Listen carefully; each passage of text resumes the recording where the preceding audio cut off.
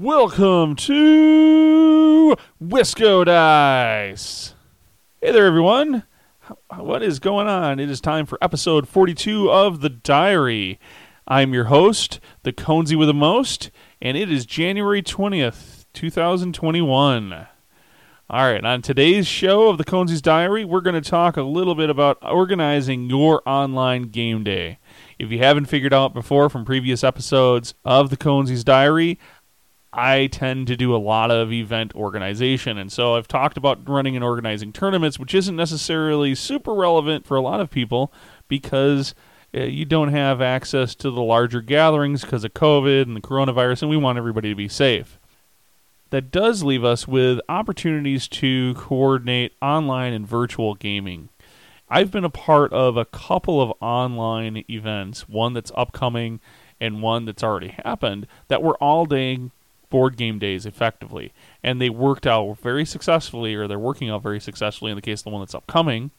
And I wanted to talk a little bit about what we've done to try to organize these events and keep them to set up so that they run smoothly and without too many significant hitches. A big part of online game days, and to really make it successful, is going to be the planning part of it.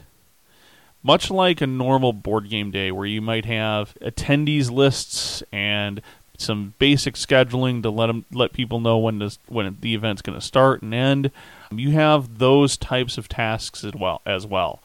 With the attendees lists, you're going to need a way to get the word out to them, so you're going to need additional potential contacts, maybe email addresses and phone numbers for being able to text people and call them as well. I don't always collect that information. I usually collect emails for when I'm running a board game day at the house or some kind of tournament or other type of gaming activity at my house, but I never typically work very much at trying to collect phone numbers.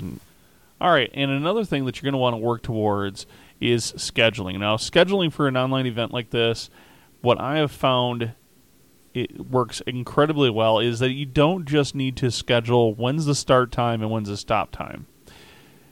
You need to schedule start and stop points for each of the games that are going to get played during the day.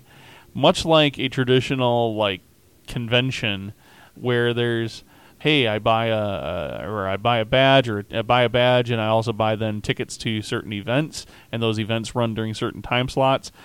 Running it in this way from an online virtual board game day lets people know where they need to be, what times they need to be online, and lets them plan their day out a little bit more. The reason this becomes really successful is at a board game day, it's very natural for people to look at maybe the shelf of your games or some of the games that maybe they've brought themselves and have a quick discussion and come to an agreement on what game to play. However, since nobody is in that kind of general, face-to-face planning, that ad hoc planning that can happen naturally, you're dependent on people being in the right chat rooms at the right times or the right online discussion places at the right times to be able to get them all coordinated and agree to a game that they all want to play. And what this will oftentimes leave people out during the online game day if you don't give them some structure and planning to it. So it was really easy to create a Google spreadsheet, a G Sheet to list the times, go recruit some volunteers for running some additional games, and list it out in a way that then gave people the opportunity to not only look at when the day was starting and when the day was ending, roughly, so they could plan for that, but then go through that schedule for the day and go, ooh, I really want to play this game, and then I want to play this game, and I want to play this game, and sign up for it, basically, almost like a standard convention. Also really important is then to identify all of the game platforms that you're going to likely use or implement for your online game day. Now, whether that is board game platforms such as Tabletopia or Steam, Board Game Arena, or Board Game Play, or potentially utilizing something like Tabletop Simulator for online play, maybe for miniatures or for online board gaming. Knowing what the platform is will allow people who are planning on participating to be able to prepare themselves, maybe orientate. I know for myself, this upcoming event that I'm going to go to this coming weekend.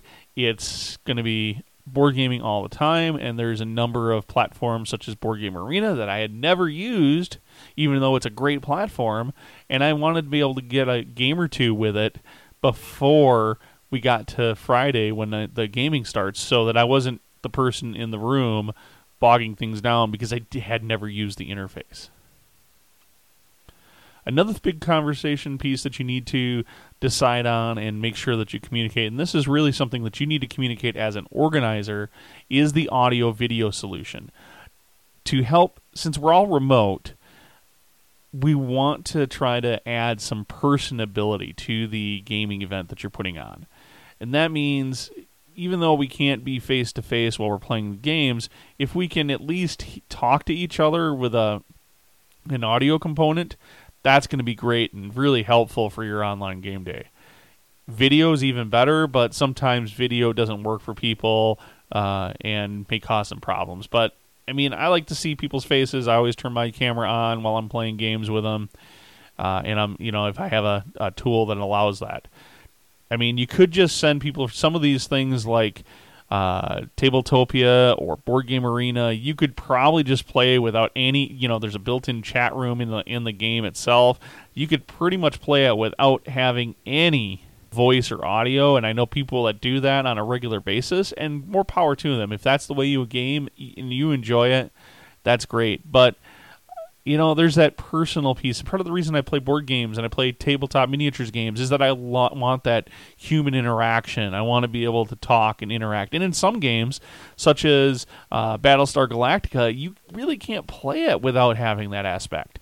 If you want to play a game where it's social deduction, or you're trying to guess what the other person's trying to do, not being able to see their face or being able to talk with them a little bit is never going to work. So deciding on that audio video solution is really big as far as success to your game day. And as an organizer, you really need to say, this is what we're using, and then as part of your scheduling, each game that's run needs to have some kind of assignment or link or whatever it is assigned to it, so people know and can quickly go, okay, here on the Google Sheet, I can see that they're going to run Architects of the West Kingdom at noon, and it's going to be on Discord, and I need to be on this Discord server in Table 1. All of that goes together to make things run smoothly so that people can show up ready and in the rooms when their game and event is ready to start. User accounts are also a big thing. So in that same tracking spreadsheet, if you open a second tab, so another thing that can be really important is tracking user accounts. And so in that same schedule sheet where you list maybe all of the games that are going to be run and when time they're going to be starting, as well as what the audio video and the game platform is for that game, you want to list or you want to collect all of those user accounts, at least the usernames. So some venues like Tabletopia, you can just grab a link and just give it to people. Other venues, you're going to want to gather those usernames so that you can invite users very specifically to the game itself. So getting all those user accounts really is helpful. Additionally, not only for tracking, so that it makes it easy for people who are running games on the day of to be able to have all those people listed to invite, it also it helps push them to getting themselves ready and having user accounts set up and ready to go before you even have the day. Nothing worse than, okay, we're talking to you, but we're going to spend the next 10 minutes waiting for you to create a user account for this platform we're going to run the game on. Not only am I going to have to now I have to wait for you to create the user account, then I have to wait for you to basically teach you to orientate yourself on how to get to the game, and then we can finally play the game. No, get the user accounts ready, help them get set up, make sure that you drive users to do that. In addition, in the planning piece of that, I find it very useful for each game that you're listing in your sign-up spreadsheet or whatever that you're using for scheduling is to provide a link to the tutorial of how to play that game. Go find your favorite YouTuber that does how to play videos for that game and just put the link for it in a column for how to play. This gives an opportunity for players to go find the link, watch the tutorial so that they have an idea how to play the game before they go ahead and get started. They can go ahead and have a chance to understand how to play, and you don't spend your first 20 minutes of maybe a 3-hour session trying to teach people how to play it. I've did this recently with a group doing Terra Mystica on Board Game Arena. And there was only 2 people on the game that played it before. I then jumped on the session 15 minutes early to answer any Q&A that people had. Also, since it was my first time playing on Board Game Arena and organizing a game, I needed their help to get started. So that extra 15 minutes gave us a little cushion for the planned 3-hour session. But then everybody had, since they watched the videos and had a good idea how to play the game and had the rule books available on another screen, were able to dive into the game, and we were able to have a pretty successful first play for a lot of people, and we're able to then schedule a second session where everybody already now knew to play the game, and we had a really fun time. This goes to say whether you're doing an online board game or a in-person board game day or some other type of tabletop game, miniatures game, whatever it is. But your communication and follow-ups is going to be key to getting people organized. Now, if we go back to this whole concept of you're part of your scheduling, you're creating basically a sign-up sheet with a game schedule and when games are going to start, when games are going to end, hounding people to sign up, get themselves registered for game slots, get their contact information, and then once the games list goes up, I found it very useful that as the last few days came up and we'd get a new volunteer to run a game, or somebody'd say, hey, I'd really like to run this game at this point or this time, that I would take the time to get it added to the list and then send an email out to everyone to notify them, hey, new game on the list. Make sure you don't miss this game to sign up for. And then people were able to sign up for those games and were aware of it. And so on game day, we had less problems with people just looking for games because they hadn't taken the time to sign up or hadn't planned appropriately. We had a couple people jump into games for my birthday board game bash late because they hadn't really thought that they were going to be available as long as they were. But for the most part, we were able to accommodate that because of the planning. It went ahead and the sign-up sheet. We're just like, hey, go look at the sheet and find if there's some spots, fill your name in. So that kind of covers everything I've done to plan one of these things. And really, planning is going to save yourself so much time on the day of. So when you get to the day of your event, again, I'm going to harp on that communication and follow-ups, but a quick, hey, it's game day before the session is going to start with quick instructions on, like, here's the link, once again, to the Discord channel in case you haven't gotten on that, and here's a link to the sign-up sheet so that you can, make sure that you have your schedule for the day, and any other quick instructions or things that you wanted people to do to make sure that everybody has fun. Just send it out. Send an email. It doesn't have to be complicated. Just send everyone an email, and then an hour or two before your event starts, and I found it really smooth things out. If you're doing it and it's going to be like an 8 a.m. start, then send it the night before. It's not a big deal. It takes you probably 10 or 15 minutes of time to put that together, just your final thoughts to make sure everybody's ready and psyched up to have a good time. Make sure that then you're on time to all of your events. Don't show up late. Don't, if you have a game that's running long, be courteous. Say, hey, I have a new game that's going to start in just a little bit. I'm the guy that's the organizer here. I can keep playing with you guys, but I have to drop off this audio channel or this audio service so I can go jump on this next one and get it started. Hopefully the rest of your organizers will do the same. The key thing here is that because you're setting the precedence, hopefully those people that maybe are going to run maybe another game for you later in the day are going to see that example and follow your lead. Before teaching a game, make sure everyone is comfortable with the platform that you're using. So one of the things I've done, I've been using Tabletopia for online board gaming quite a bit, and so I've been introducing people to Tabletopia over and over. And so I take the time to point out, like, here's where you can find the quick help for all the keyboard shortcuts for the game. And here's where, if you click this button, you'll get the rules. And here's how, if you click this, I recommend that you click the full screen button so that it covers your full screen, because that's going to make it easier for you to move cards in your hands, and it's going to do these things. And hey, you can use your scroll wheel to zoom in and out, and just these little tips of advice, particularly if there are people who are new to using that interface, is going to be incredibly valuable for their experience during the game and hopefully their enjoyment of the play of the game.